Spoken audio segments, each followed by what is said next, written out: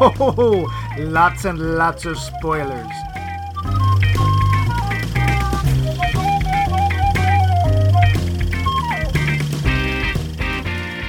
Sing, O heavenly muse! Give lift to tongue and tell the tale of Maxilon and Michaelos, and the flickering arts of light and shadow, hewn from the screen of silver by men and gods. Give voice to the exploits of these two well-matched heroes and their magical steed, Bumpicles, in their dreadful clashes with the crafters of the wood of holly, and their Hades-spawned creations that could delight the eye or freeze the sphincter. Guide and guard, O muse, in this tale of twofold heroes struggling deep with the arts of Cross and Davis, of Olivier and Hamlin, of Smith and Andrus, and of Harryhausen and his beasts of action stopping. Stop not thine eyes, for tears shall freely fall, and fast and deadly shall the farts fly. Thank you. Copies of my epic poem, The Bumpy Ad, will be available for purchase in the next Bumpy Hut catalog. You had a lot of time this week, didn't you? I did. I was bored. What can I say? I got to applaud that. That was a great effort. Thank you. Oh, thank you. Thank you all. This weekend, that sure was 1981, we don our togas and oil up to grapple with the Clash of the Titans. The original, mind you, not the 2010 remake. This is the one with Sir Laurence Olivier, Dame Maggie Smith, Ursula Andress, Claire Bloom, Burgess Meredith, and sure, Harry Hamlin. The effects were done by the great Ray Harryhausen, and it's all based on the ancient Greek myth of Perseus and Andromeda. It's got to be a winner, right? Bumpicles, right? Hear a song and story, Bumpicles. They couldn't screw this up too badly, right? It's not like they put a robot owl in for comic relief, right? Well, regardless, welcome to the show. I'm your host, Max Levine, son of Jeff, the god of biscuits. And over there, posing for his portrait on a Grecian urn, what's a Grecian urn? About 50 drachma an hour. Thank you! Is rosy-nostriled Mike Luce. Unfortunately, he'll be here all week. Tip your waitstaff. Over. Yep, so we're going to be doing Clash of the Titans, but first, we have a poll question. Poll question. Do critics' opinions actually influence whether or not you will see a film?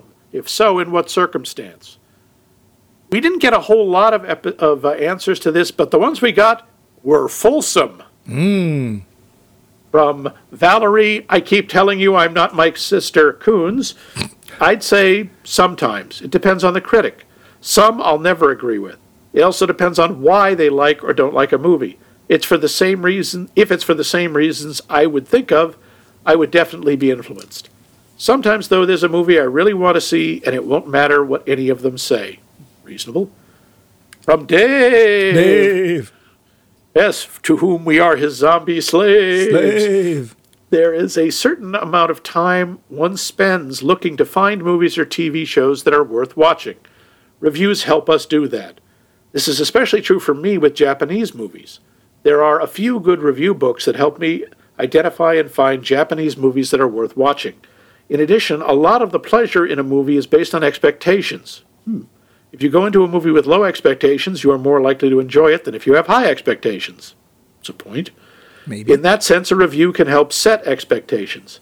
I've never felt that reviewers did justice to comedies, so I think there is no correlation between a review and whether or not I will enjoy a comedy. Since the internet, you may have heard of it, I do find that very high ratings on IMDb generally correlate well to the entertainment value of a movie. If it scores above an 8, I'm likely to enjoy it. Very thorough. Very it makes logical. sense, too. Sensible, That's logical. Good. Dave knows Kung Fu. He does. Well, karate, but...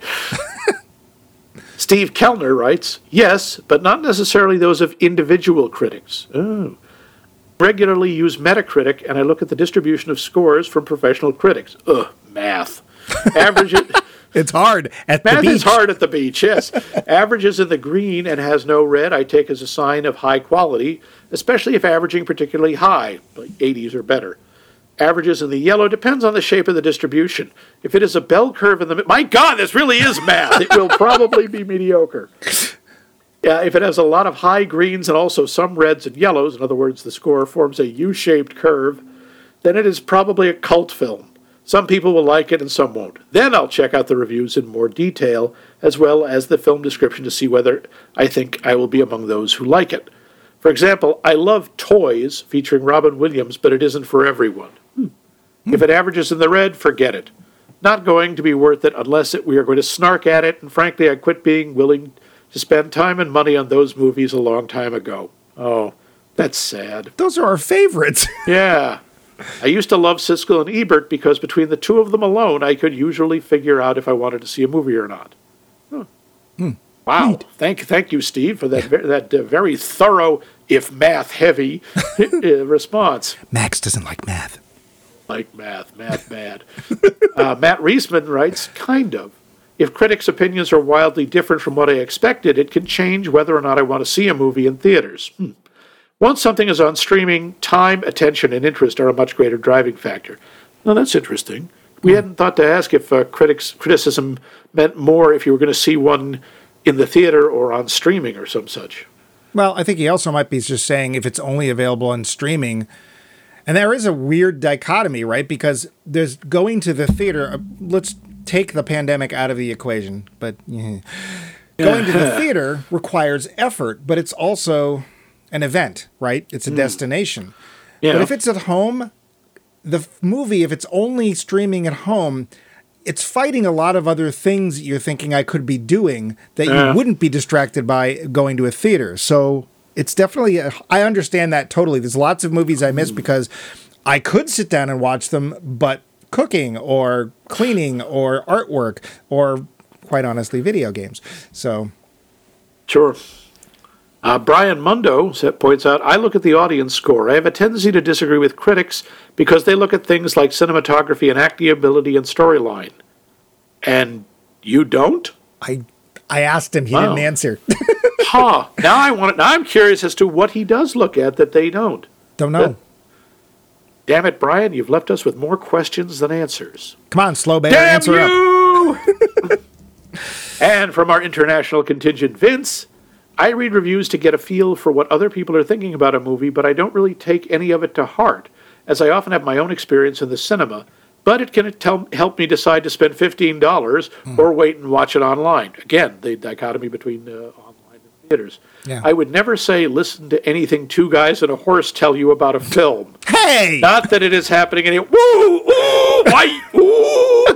You're lucky you're across that international border there, pal. Yeah, I won't mention that he happened to be in Boston this week. Oops! Ooh! Do not take it amiss as I slap you silly! But as always, thank you so much for your responses. These were really well thought out and very interesting, and there'll be bumpy bucks aplenty for all of you. Except for Vince. Except for Vince. What about you, Max? Do you listen to critics? I do, actually. I like to hear what they say. I don't always agree with it, but I'm always interested just to hear what someone else thought of the movie. Mm-hmm. And sometimes they'll bring up a point, or the thing that I like about critics is sometimes they'll interpret a movie in a way I didn't. I was reading, say, a thing about Encanto, the animated movie, which we may come to at some point, and they were talking about, it's a really interesting allegory for being autistic in a neuronormative family. And I was like, what? Wow, that never even occurred to me. Huh. I wonder if it occurred to Disney. I don't know. So it's not always that'll convince me whether I want to see a movie or not, but I do like getting other perspectives. I like hearing what other people think of them. Except for you. But what do you think of how do critics affect whether you want to see a movie? Settle up, Bumpy. I'm just saying. I listen to us. Because if we don't know, who will? No, true. I too miss Siskel and Ebert. I didn't like the guys who came after, not least of which because Michael Medved wrote the Golden Turkey Awards and seemed a little too pleased with himself. And then there was Jeffrey, what's his name, who just seemed angry all the time. Mostly likely because he had to sit next to Michael Medved. But I liked Siskel and Ebert. they could get pretty picky sometimes, but they had the chops. Like they would sit through My Dinner with Andre and really enjoy it because they would also have seen other realms of cinema that I would not have seen to make them, excited by that sort of thing. When it comes to movies, like, am I going to see it or not? I would say that looking at critics online, and I don't have a specific place that I go to, it's usually if it shows up in like IO9 or whatever. If it's a film I've really been looking forward to and it gets meh results these days, I usually don't bother. Like, so it actually does. Because I'm tired of seeing films that are just bleh. I either want it to be spectacularly bad and enjoy that, or I want it to be at least decent. Yeah. So, yeah, it does. Yeah. But I'm Very betting cool. You have a new spanking, I don't know why spanking, poll Spanking. question. Would you share it with us, please? There will be I will not share any spanking, no. A spanking, a spanking! And no, I don't have one because I want you to lose the bet. Ha! There, I win. Now, for next week, is there a type or genre of movie that you feel has just been overdone? You're just done with it. One that makes you go, oh, geez, not another fill-in-the-blank movie. If so, what is it? You're tired of westerns? You're tired of superhero movies? Slasher movies? What? Salad movies. Really tired of salad movies. Movies about salad. Yeah, that just really peaked in the mid-2000s, but yeah. I wish they just mix it up. Anyway. Get the horse in here. And I never thought I'd say that. Yay! But now, trivia. The show. Budget for Clash of the Titans, $15 million. 14.5 of which I'm pretty sure went to pay Laurence Olivier. Worldwide gross, $41 million. Really? Yeah. Now, that's technically a success. There was a sequel planned. It just sort of never happened. All I can assume is they looked at it and said, a sequel? What are we, stupid? What were they going to call it? Clash of the Titans again? Yeah, I don't remember what it was. I would like to point out, just having to watch a documentary about this, they made Aliens for $15 million. Just saying. Jeez. Just saying. Just good. Harry Hamlin and Ursula Andress began a relationship during production. Their son, Dmitri Hamlin, was born in 1980 after completion of principal photography. This isn't particularly interesting as trivia. I just want to say, nice job, Harry! Wow. Damn, man! That's a nice throwback to caveman times there, Max. I'm sorry, but Ursula Andress, good Lord. And the sad thing is, now Ursula Andress she's listed on the posters. She's got main title billing. She has one line in the whole movie. One! Good Lord, people. Yeah. Sir Laurence Olivier was so ill during the making of the film.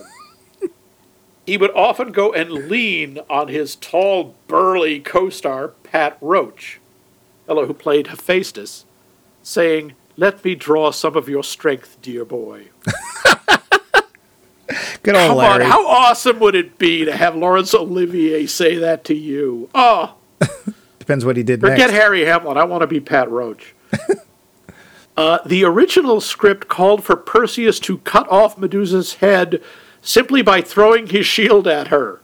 When Captain Perseus throws his mighty shield.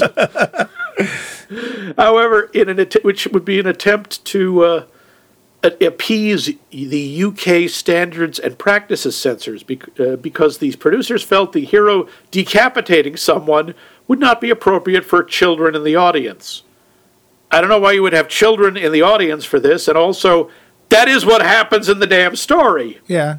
Harry Hamlin was apparently resistant to the idea from the beginning, as it wasn't in keeping with the actual Greek mythology. Well done, Harry. Sure. When the day came to film the scene, and it still hadn't been changed, he threatened to quit the movie and fly home.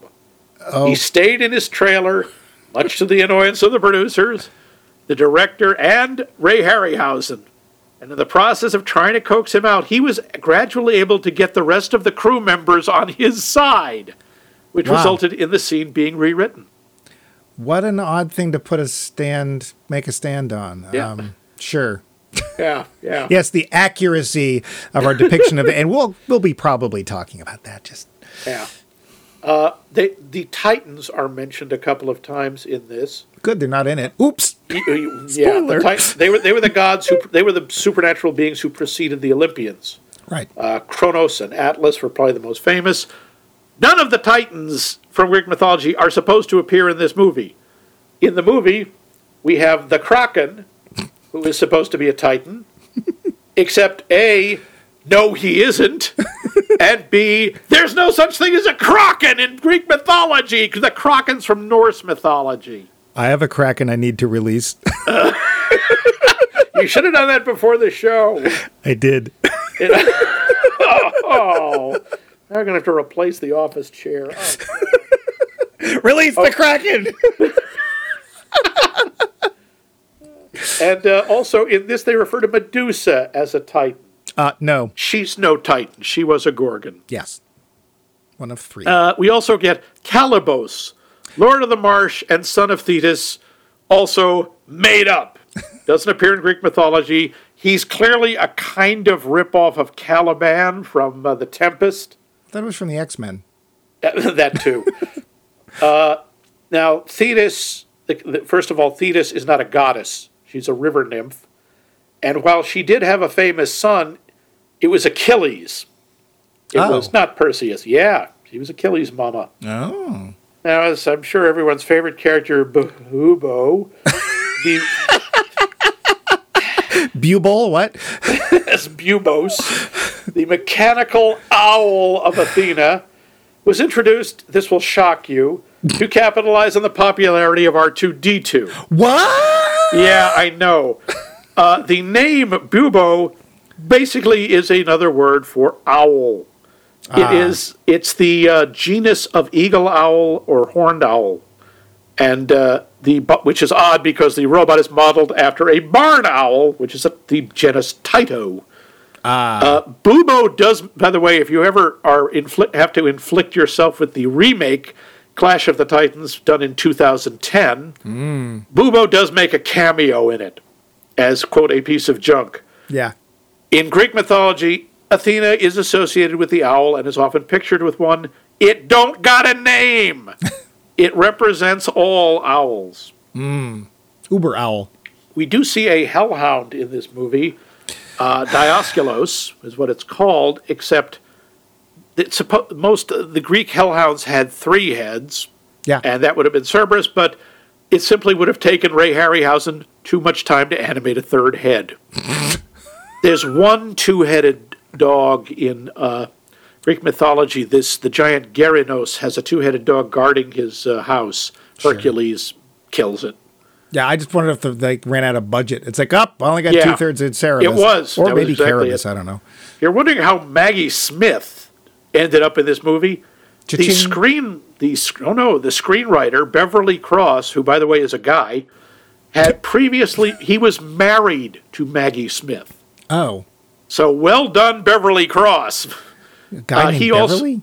Yeah. It's like, the English, like they have guys named Leslie. They wonder why we think they're all gay. They're not gay, they're British. He had previously written Jason and the Argonauts in 1963. Wow, okay. And That makes a lot of sense.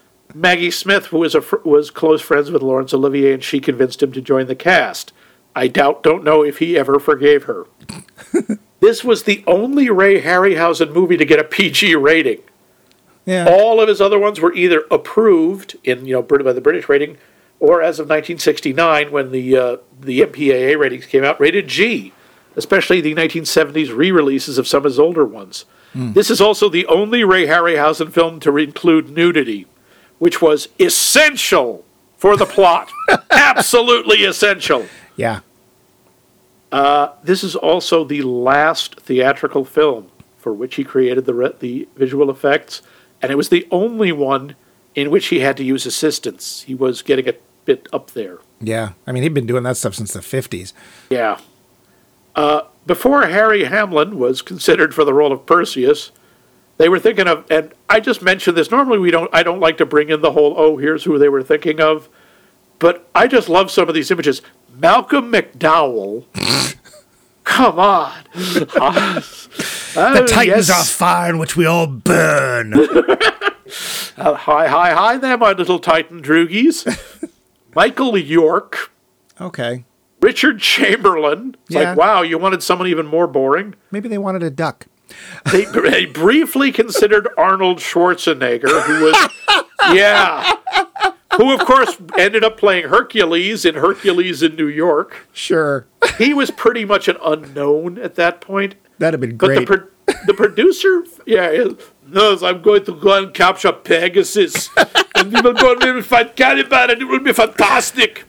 I can beat you, Calibus, you girly man, yeah. It was kind of interesting because Charles Schneer, the producer, felt that except for Hercules, Greek heroes were sort of athletic, but they weren't overly muscular, relying more on cunning than strength. He has a point. If you look at some of the statues of a lot of the Greek heroes, they aren't huge. I mean, Hercules or Heracles always looks like, steroid case gone wild. But you look at Perseus, Theseus, Odysseus, any of the Yusses, they're all more sort of lean and quick-looking. Yeah. You would say a lean, mean fighting machine. Fighting machine, I would. He also felt casting a big, muscular actor was kind of a cliche going back to the Italian sword and sandal movies of the 50s and 60s. Alan Steele. My backpack filled with pecs. In the scene where Perseus actually fights Medusa, along with his nameless, voiceless, and never-speaking henchman. Wait, do you mean Sergeant Exposition? No, Sergeant Expositios, who I bring up later, he's not there. The only way you can identify them is each one of them has a different sigil on their shield. One has a griffin. The helmeted guys, yeah. Yeah, exactly. One has a griffin, one has a Pegasus, and one has a flying pig. Oh, it's really hard to... Then. Yeah, it's hard to notice, but I read about that and I was watching for it, and pig with wings. Sure. There's other stuff, but most of it isn't terribly interesting. So, but that's about it. Mike, did you know of any trivia that you wanted to bring in? No. I'm dying to hear you get to the story. Tell me a story. Oh, yeah. Okay. The plot. So, this is a retelling of the classic myth of Perseus, the son of Zeus and the woman Danae he visited as a golden shower. Ew. I said the same thing. Ew. That's what it says. I know. I mean, technically they say shower. I read it's a shower of gold that landed in her lap. Well, I don't care where it lands. It's still nasty. Perseus and his mother are cast adrift because his grandpa is a jerk. This is, by the way, right out of the story. King Icarius. They don't mention this, but he was read a prophecy that said the son of Danae, would kill him. Right. That's pretty much as far as they go in terms of following the original story. Perseus ends up in some place, gets tossed to another place because the gods like playing with action figures. He falls in love with a beautiful princess Andromeda, but he must defeat the evil Calibos. Wait, who? And use the great horse Pegasus. Hang on. And then Andromeda is going to be fed to a titan called the Kraken. Wait, what? So to kill the Kraken, he needs the head of the Gorgon Medusa. And to find her, he needs the help of a small robot owl and a bunch of really nifty magic items that he keeps dropping and losing. And there are some other monsters, some from Greek mythology, some from Ray Harryhausen, and Perseus saves the day somehow, despite being an utter klutz. Oh, yeah, there are a bunch of gods being played by a much better group of actors than the ones playing the mortals, and they do god stuff because they're all jerks. The end. The Lowdown. Yeah. That is Clash of the Titans. You're really playing your cards close to your chest, aren't you? Yeah. Nice move, poker face. Yeah. So to bring this up and get this out of the way, yes, the opening of the film, the father there, the king says, Icarius, for your sins I shall throw you into the ocean. It's like, what sins? We never find out. But, we don't find out that because he knows that Perseus is going to kill him. Yeah. Of course, this turns out to be not true because Zeus kills him by, by breaking. Yeah, He the should get actual his money myth, back on that prophecy. he really should. In the actual myth, it's actually kind of embarrassing. Perseus ends up back in Argos, which doesn't get destroyed. That also they make up. Argos is fine. But he ends up there participating in Olympic Games. He throws a discus, accidentally hits this old man in the head. Oh, no. And kills him, and it's his dad. Yeah. Oops.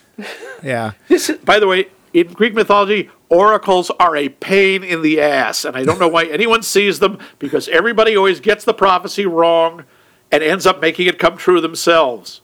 Maybe, I think they should. I'm surprised that anybody wanted to be an oracle. maybe that's the lesson. Yeah, so he goes to this island, Seriphos, with his mom. There's this other guy, Polydectes, who wants to marry his mom, but he's like, Perseus, could you do me a favor? Could you go and get the head of Medusa? That'd be good. Yeah, you could go do that. But it's not just he tells him to do that. He announces he's going to marry this other woman, and everyone has to bring him a present of a horse. And Perseus is like, I can't afford no horse. Anything else? Okay, fine. Get me the head of the most dangerous monster in creation. Yeah. Yeah, sure. And he does go to visit the three witches, which is in the film, and he does Or the gray eye, yeah. He does get their eye, and he finds out where, although he comes off as less of a jerk in the version I read. It's like, here's your eye, stupid ladies, and throws it in. Where's our eye? I can't find our eye. Oh, you poop. They also have only one tooth that they share. Oh, good. Yeah.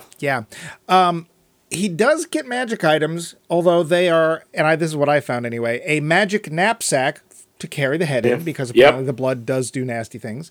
Yep. An adamantine sword, so he gets a +1 sword. Yep. He should really have claws made of those, but He gets Hades' snicked. actual Helm of Darkness, TM. Yeah. Which I think means he puts it on and he can't see anything. I don't know why he'd want that, but whatever. Yes, it gives you the power to bump into things. And something, quite honestly, I'm glad they didn't do, but is also kind of cooler than getting Pegasus. He gets Hermes' winged sandals. Yeah, he actually flies. Yeah, and he does get the polished shield. I mean, that's part of it. Although, from what I've seen, it's literally just a shield polished to a mirror finish. Doesn't do anything. In the version I read, he actually sneaks up on Medusa and kills her in his sleep. Yep. So not exactly the hero that we're. You have to remember something about Greek mythology. Look, I grew up with this stuff. I love Greek mythology. Max is Greek. Yeah. Levine's a real Greek name. They changed it at Ellis Island from Levinios, but. Leviticus? Yep, I grew up with like D'Aulaire's Big Book of Greek Myths, and then I found out later how sanitized those are. The Greek gods and most of the heroes are real jerks. They are awful, awful people. There's lying and rape and stealing and more rape and a lot of extra rape. And golden showers. And golden showers. And bestiality, man, if you want bestiality. I want a son. Do I want to be a bull or a swan today? Well, I'll figure it out when I get there. Yeah.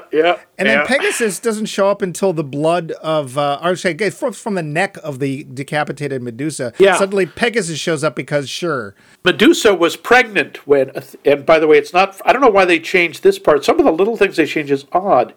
It is true. Medusa was a beautiful woman. True. Well, true, excuse me. It's part of the original story. Yeah, right. Excuse me. Not necessarily true, but Leviticus. It might be. I don't want to piss off any gods who might be listening. Sure.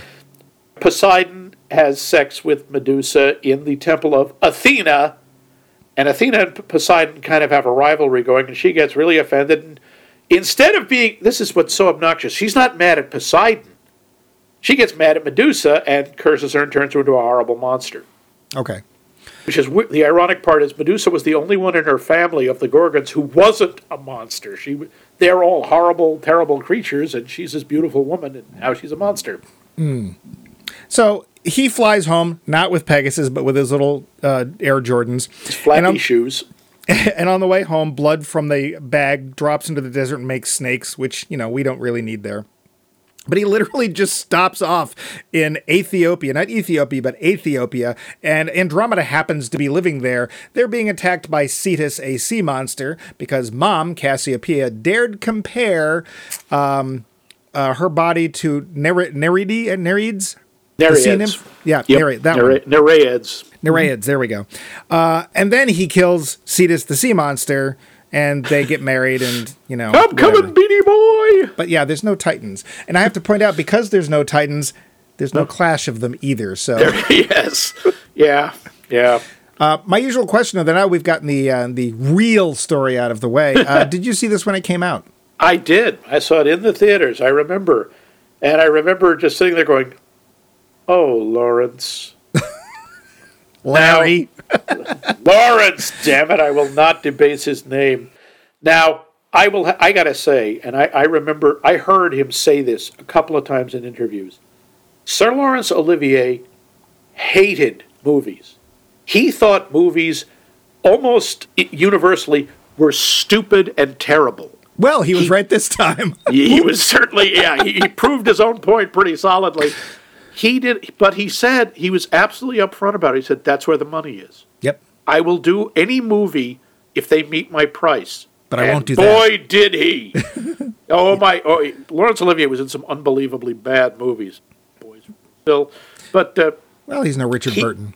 Because what he wanted to do was theater. The only movies he had any enjoyment for at all, and I don't even know if he liked them, were Shakespearean adaptations. His Hamlet and Henry V, and I think he did Othello and a couple of, maybe not Othello, but a couple of others. I think he did, and I think he did it in blackface. Yeah, awkward. Because that was the thing. Yeah. So, he was upfront about it. He says, I'm doing this for the money, and so... Yeah. I have to say, even Harry Hamlin is fine. Honestly, he's very pretty, although those big livery lips are kind of distracting. And he's very nice to look at. He's fine. I don't have any problem with Harry Hamlin. I don't think he doesn't make me go, gosh, I can't wait till the next Harry Hamlin film. But he's fine. He's harmless. Yeah, he does what he's supposed to do, which is look pretty and wear a toga. Luckily, Burgess Meredith is not doing either the coach from the Rocky films or the Penguin from Batman. Oh, I was so hoping at some point and going, Perseus, you're going to eat lightning and crap thunder. You're a wrecking machine, Perseus. Wag, wag, wag, wag, wag. Because I was just hoping for a wag, wag, wag, but all right. Maggie Smith, in a role that will surprise you. She's just wearing a tablecloth and being British. Yeah, I mean, the thing is, she's clearly phoning it in, but even her phoning it in is so good. Yeah, we got She's Larry. amazing, and she does this stuff with absolute nothing. Nothing. No. Now, Ursula Andress, I don't think you're quite fair. You say she only has one line, but she also glares once. Oh, she does, and she nods. And that was another part I don't get. At one point, Zeus is deciding he wants Perseus to be equipped, which is, again, not in the myth. In the myth... Equipped, yeah. It's Athena and Hermes go, hey, this kid is going off to do something, we're pretty impressed by. We're going to give him some cool junk. I want to know how Hades felt when they stole his hat. Yeah. Because Hades was not known for sharing. But why he looks over and he goes, all right, I want Athena, get him a shield. And it's like, okay, because Athena was the one who carried the great Aegis, the great shield of Zeus. And, you give him the hat of Hades to make himself disappear. Give him the flower to disappear. I was thinking that too. Yeah. Oh, pitch. And then he looks over at Aphrodite and says, and he needs a sword. It's like, yeah, because you want a sword, you go to the goddess of love and beauty. Sure. Yeah. Why not? Hephaestus is right there. He's in the next room. Athena goes and talks to him. Yeah. He's the guy you go to for... No, we need him for the robot owl. Oh. Now, you did leave an actor out, and I'm surprised you did. Yeah? And that's Siân Phillips. Siân Phillips. Do you not know her? She was in Andromeda, right? She was in Andromeda, and I first knew her from I, Claudius. The woman who played Cassiopeia. Oh, no, Cassiopeia, I'm sorry. You're right. Yes. No, I was going to get there. Yes, that's Livia. Yeah. And from Dune, the original one, that's the Reverend Mother Helen Gaius. Helen Mirren. Yeah. She's cool. I love Siân Phillips. Yeah, and she was, I'm afraid, pretty wasted. Another one wasted in this movie, a brilliant British actor. She gets like 3 lines. I mean, but she really, when Thetis is cursing the city, and she looks at the statue, and she's just, her chin's quivering, and she's just whispering, forgive. forgive. Yeah. It's like, wow, you are putting way more effort than this movie deserves in. Well, and that's the thing, because again, the acting in this, I don't remember the acting being good. And as it turns out, I haven't seen this film since 1981.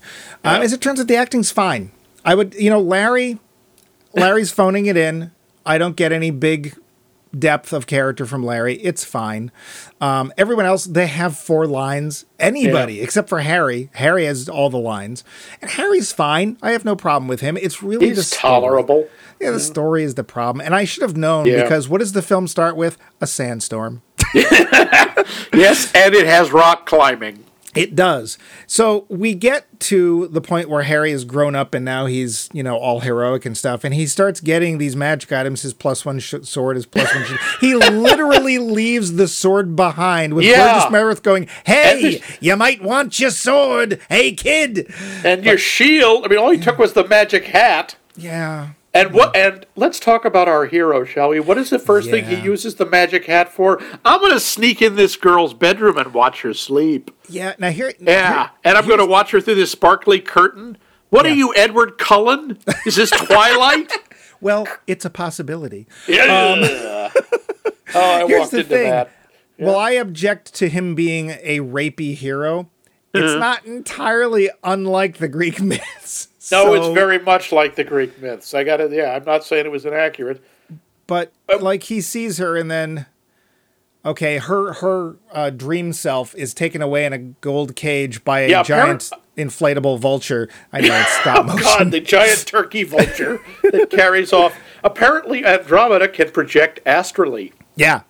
And then she goes to Calibos, who used to be her beau, and has to get a new riddle every day so that when suitors come and they get the riddle wrong, they get burned at the stake. Because apparently Calibos has the power to... people listen to Calibos and they do what he says because... Well, so this thing, I don't know. I don't know. I don't know where Calibos... Okay, he's a demigod. He's the son of Thetis, who is admittedly not a goddess. But of course, Perseus is the son of a god. He doesn't have magic powers. No. Well, he has the power to forget all his stuff. Yeah, he has the power to drop things at the most inconvenient time. And interestingly, because of the way that Greek genealogy works, apparently he is both great-grandfather and half-brother of Heracles. Yeah. Which isn't easy, but there you go. Yeah, yep. So yeah, he literally... genetics in the Greek gods are creepy, especially when you realize that 6 of the big 12 are brothers and sisters. My own grandpa. Yeah, pretty much. Yeah, so, the problem, I think, there's 2 major problems that we run up with, and one of them is the story. The script is, how to put this, not very good. I think that's a polite way to put it. We're sort of leaping ahead, but it's not very good. And the other problem, and this is a shame, is the special effects kind of suck. And this is post-Star Wars. It's post-Star Wars, and special effects have got to a point where we're just not willing to buy this anymore. The blue screening in some cases is honestly awful. Poseidon, when he's underwater next to the Kraken's cage, a lot of the scenes with Pegasus flying, you can just see the blue screen. Yeah, it's just not good. All respect to Ray Harryhausen. The man was a pioneer. Yeah. 81, he was over. We could do better. The problem is that I don't, even if the special effects were great, I don't know that it would have helped. But it was kind of sad to see him go out on this kind of thing. A few years later, there would be a film that would use stop motion to a much better effect, and that was a film called Dragon Slayer, which we talked about way back in Searching for D&D. See our entire series on Searching for D&D. And it used the same system, moving a little articulated model 1 frame at a time, but had a device where while the camera was taking the photo, taking the frame, it would actually jiggle the piece that was moving to cause it to blur. And that's one of the reasons that the dragon in Dragon Slayer looks so much better than the stuff that Harryhausen's doing. They hadn't invented this yet, so I can't blame Harryhausen. Yeah. But that kind of thing just didn't... it didn't hold up anymore. We weren't really well, and to find out that this guy wrote things like Jason and the Argonauts, this makes a lot of sense because that's what this feels like. It feels like a 19. And I'll go out on the limb and say this: if this film had come out in 1962, it would be considered a classic. Yeah, it would be groundbreaking. Yeah. There is some problems that stand out. One of them I mentioned earlier, which is Sergeant Exposition. Oh, yes. Perseus shows up at the gates of whatever the hell that's, Seraphos, I guess, the city, or... And that was the island. Matt, I called it Matt painting us. Oh, Jaffa. Yes, Jaffa. That's right. Jaffa. And he just happens to walk in and goes, sees this guy has been burnt at the stake and goes, what happened here? And around this soldier who's around goes, allow me to explain, complete stranger. While he's eating an apple. Stands there for like 2 minutes, just basically giving him the stage directions. Yeah, that's okay, because he will become a sidekick later on. And I am sorry, when Perseus first comes into the city and he's looking around and there's people, breathing fire, all I'm thinking of, welcome to the Ren Fair, huzzah! Well, do you remember what Sergeant Exposition's first line to Perseus is? What is it, like hello stranger or something? It's a stranger. Oh, that's right. Like, you know everybody else coming in this gate right now, really? Okay. He didn't point and start yelling, stranger danger. Yeah, because there will be. Yeah, and it's bad. I mean, I am particularly nitpicky about exposition, but it really is, hey, here's the reason you're here. Here's the reason the film's going to go on. And hey, this is what you're going to do next. By the way, your leather mug's being held free at the next booth. Yep, have a turkey leg. Bye-bye. Yeah. Have a Scotch egg. And it's... So Perseus first sees Andromeda in this little rapey scene where he sneaks into her bedroom. Well, it's not rapey, but it's definitely voyeur peeping Tom-ish. No, I disagree. It's not rape, but it is rapey. Yeah, there is a, she would be well within her rights to have him arrested and executed. Yeah. And he's like, he's interested, but then when he finally meets her, it's love at first sight, and there's this horrible speech he gives about, once I saw you, I knew, blah, blah, blah, and I just had to write, gosh, love sure is swell, isn't it? Because that's what it feels like. Yeah.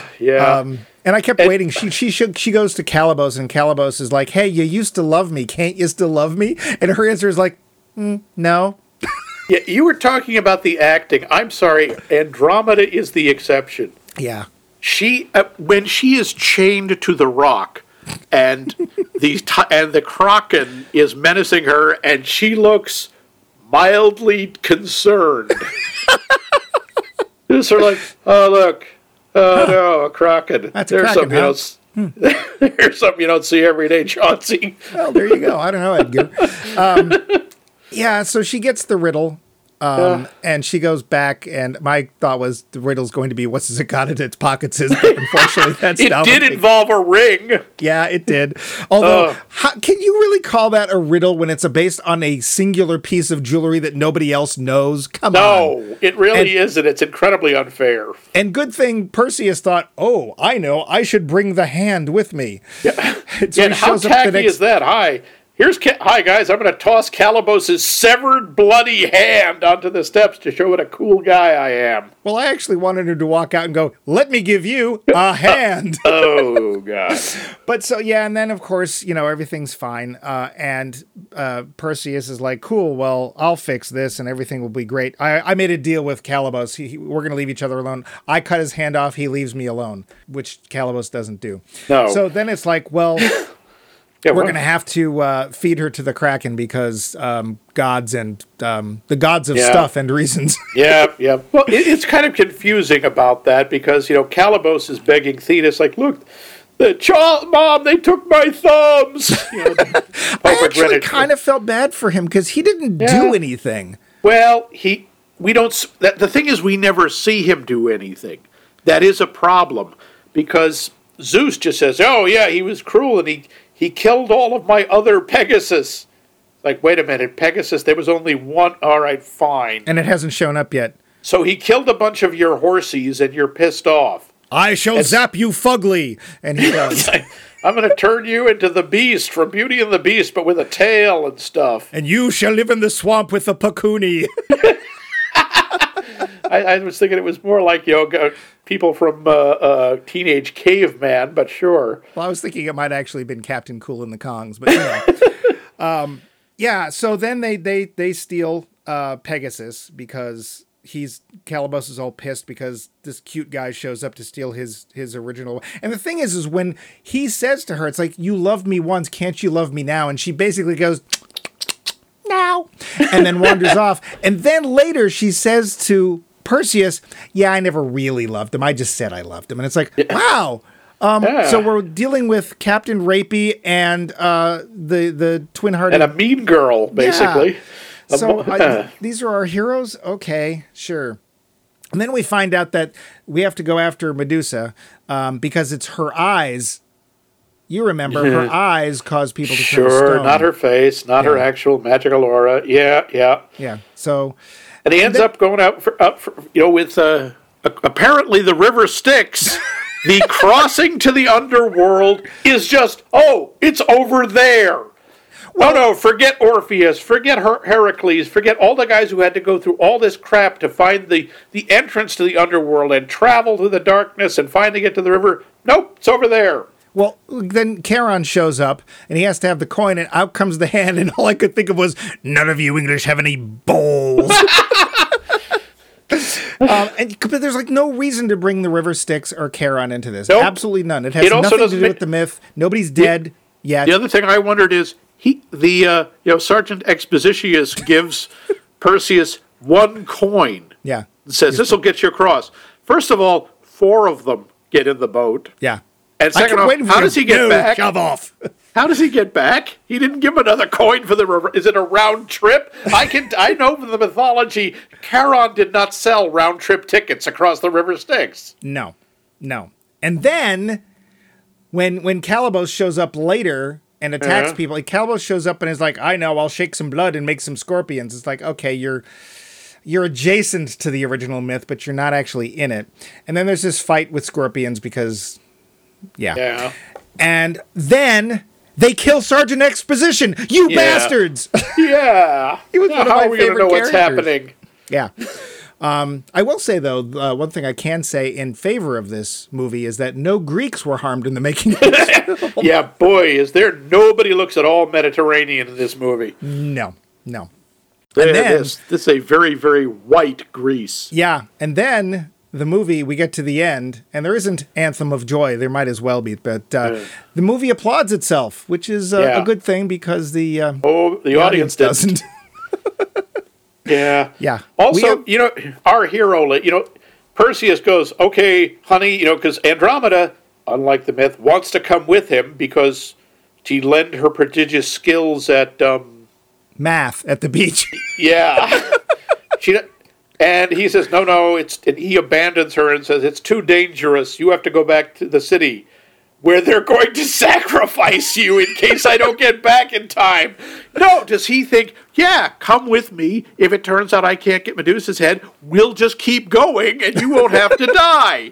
Yeah. No, our hero, ladies and gentlemen.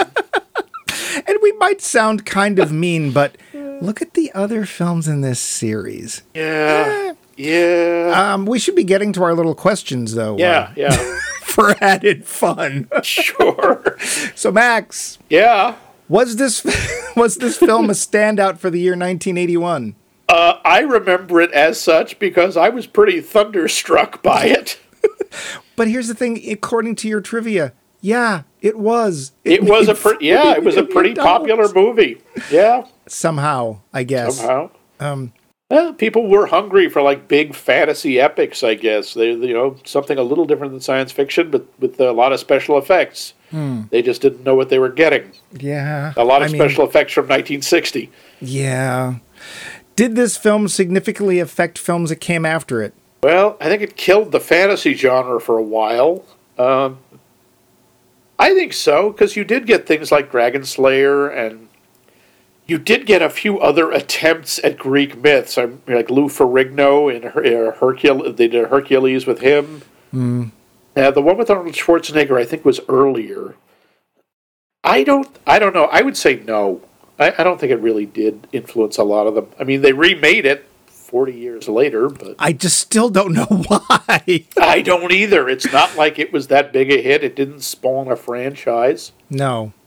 There It were could- toys. They did Yeah. have Clash of the Titan toys. They did. No cereal, but they did have toys. Nope, no cereal. Does this Yeah. movie reflect 1981? No. Oh, of course it does. Come on. What were all the kids into in 1981? Greek mythology. You know, forget new wave music, forget slap bracelets or swatches. No, the kids were all rocking Greek mythology. I mean, to be No, fair, it this is wasn't in any nothing. way trying to.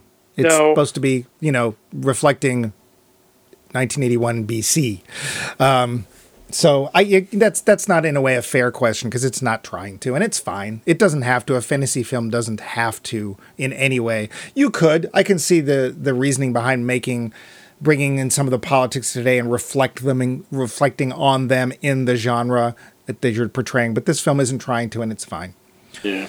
I went through my notes. How about you? Do you have any? Well, there are a couple of things in the plot that really I don't get. Like, why does Joffo have a Kraken call? They have these big horns that they blow when they're ready for the Kraken. Why do you design something like that? And then Poseidon can show up with his mouth hanging open in the ocean.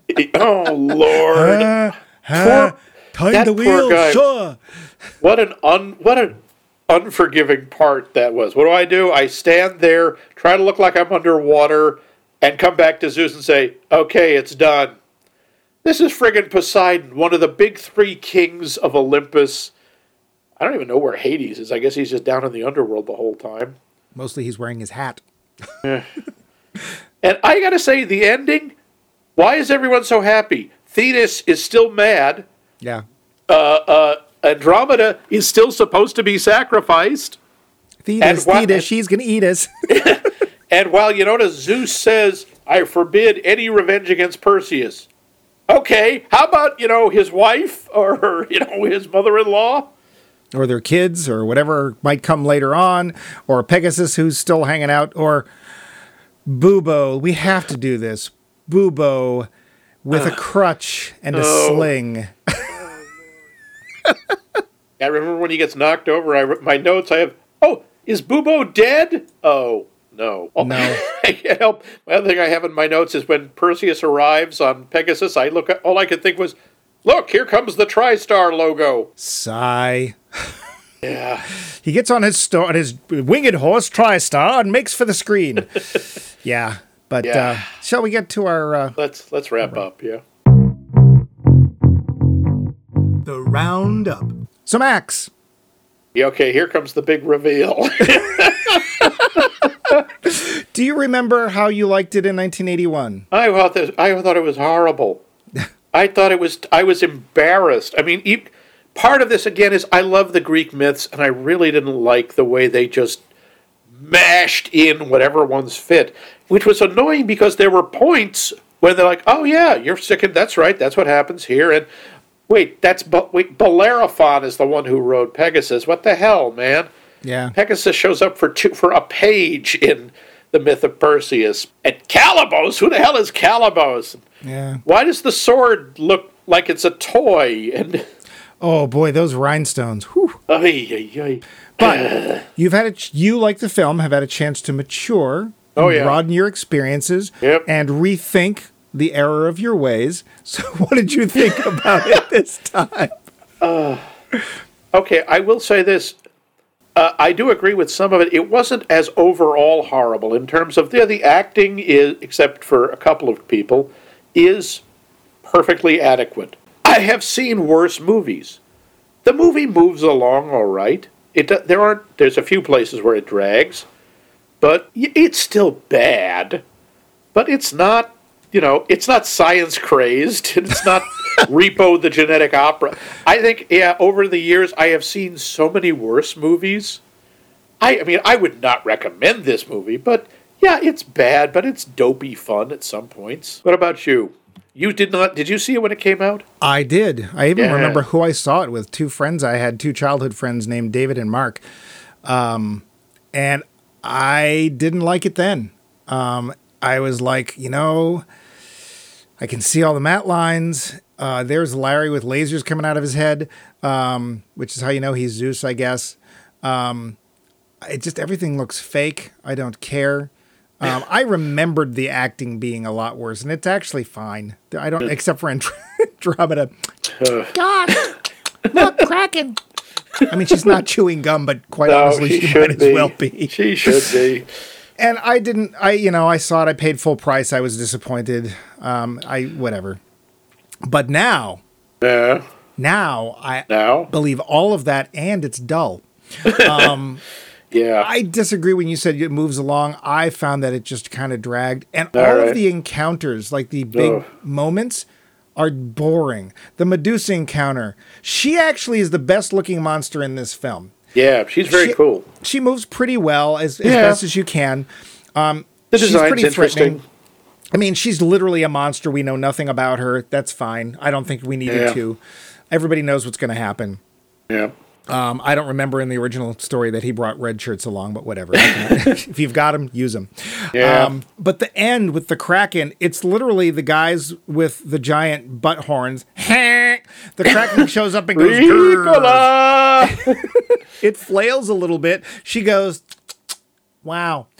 And then Perseus shows up, initially gets dumped in the water. Yeah, drops the head of Medusa as he has dropped everything he has been given in this movie. He loses the shield. He drops the helmet in the swamp. Yeah. It's like into the swamp.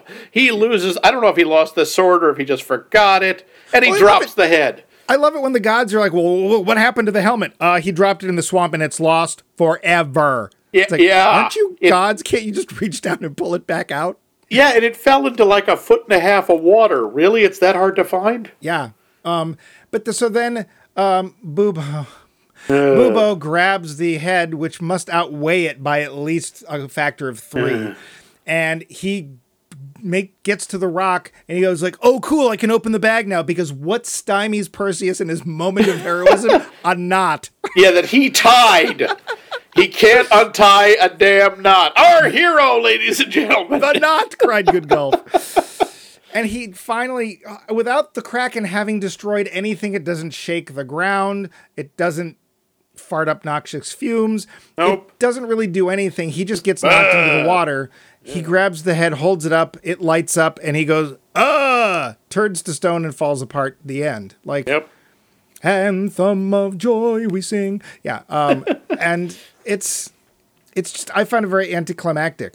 So while you say the movie is bad, I'm going to have to say that the movie is in fact bad. Yeah. And also, I'm sorry, I felt it a real slap in the face at the end where they tried to tack a message in. Oh, yeah, don't smoke. Yeah, I guess that. Zeus is addressing the gods, and they're all saying, oh, but what if they start being smart and doing nice things, and they won't need gods anymore? And says, well, then we'll just disappear, but that's it. Be nice, and we won't need gods and stuff. And by the way, you get a constellation. You get a constellation. Everybody gets a constellation. Yeah. It's especially when you compare this to the other films that came out this year, it's like, and I don't care how much money it made, and I don't know how it made that much money. I really don't. We must have been really starving for that Star Wars film. Whatever. But, hey, would you do us a favor and go over that nifty, cool poll question you brought up and tell people how they can answer it?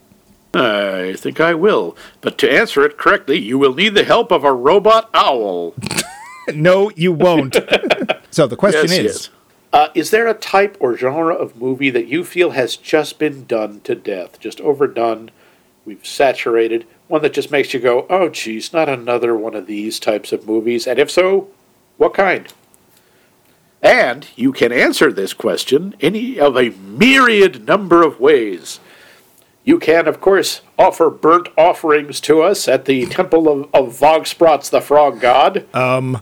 Yes, absolutely. No. Burnt offerings, lots of burnt offerings. We closed that account.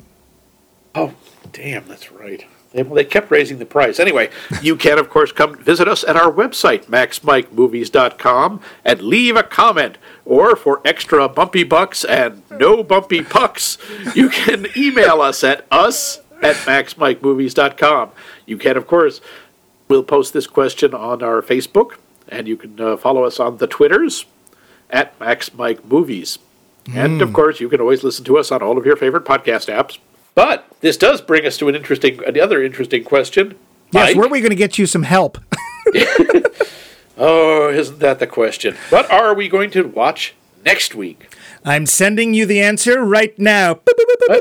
Ow, ow, ow! What's happening? Why are the veins in my head popping? Why am I turning into Michael Ironside? And then Max's head explodes. Because next week, as part of our series, That Sure Was 1981, we, because Max and I are both of this, are going to watch Scanners. There are 4 billion people in the world, and 237 of them are scanners. What's a scanner, you say? Are fewer. Yes, fewer. We're very elite. I'm good at math. No, you've already proven that you really are not. Yeah, I know. So next week, we are going to scan you for the answer to, is Scanners a great hidden gem of 1981, or is it a film you've merely never heard of?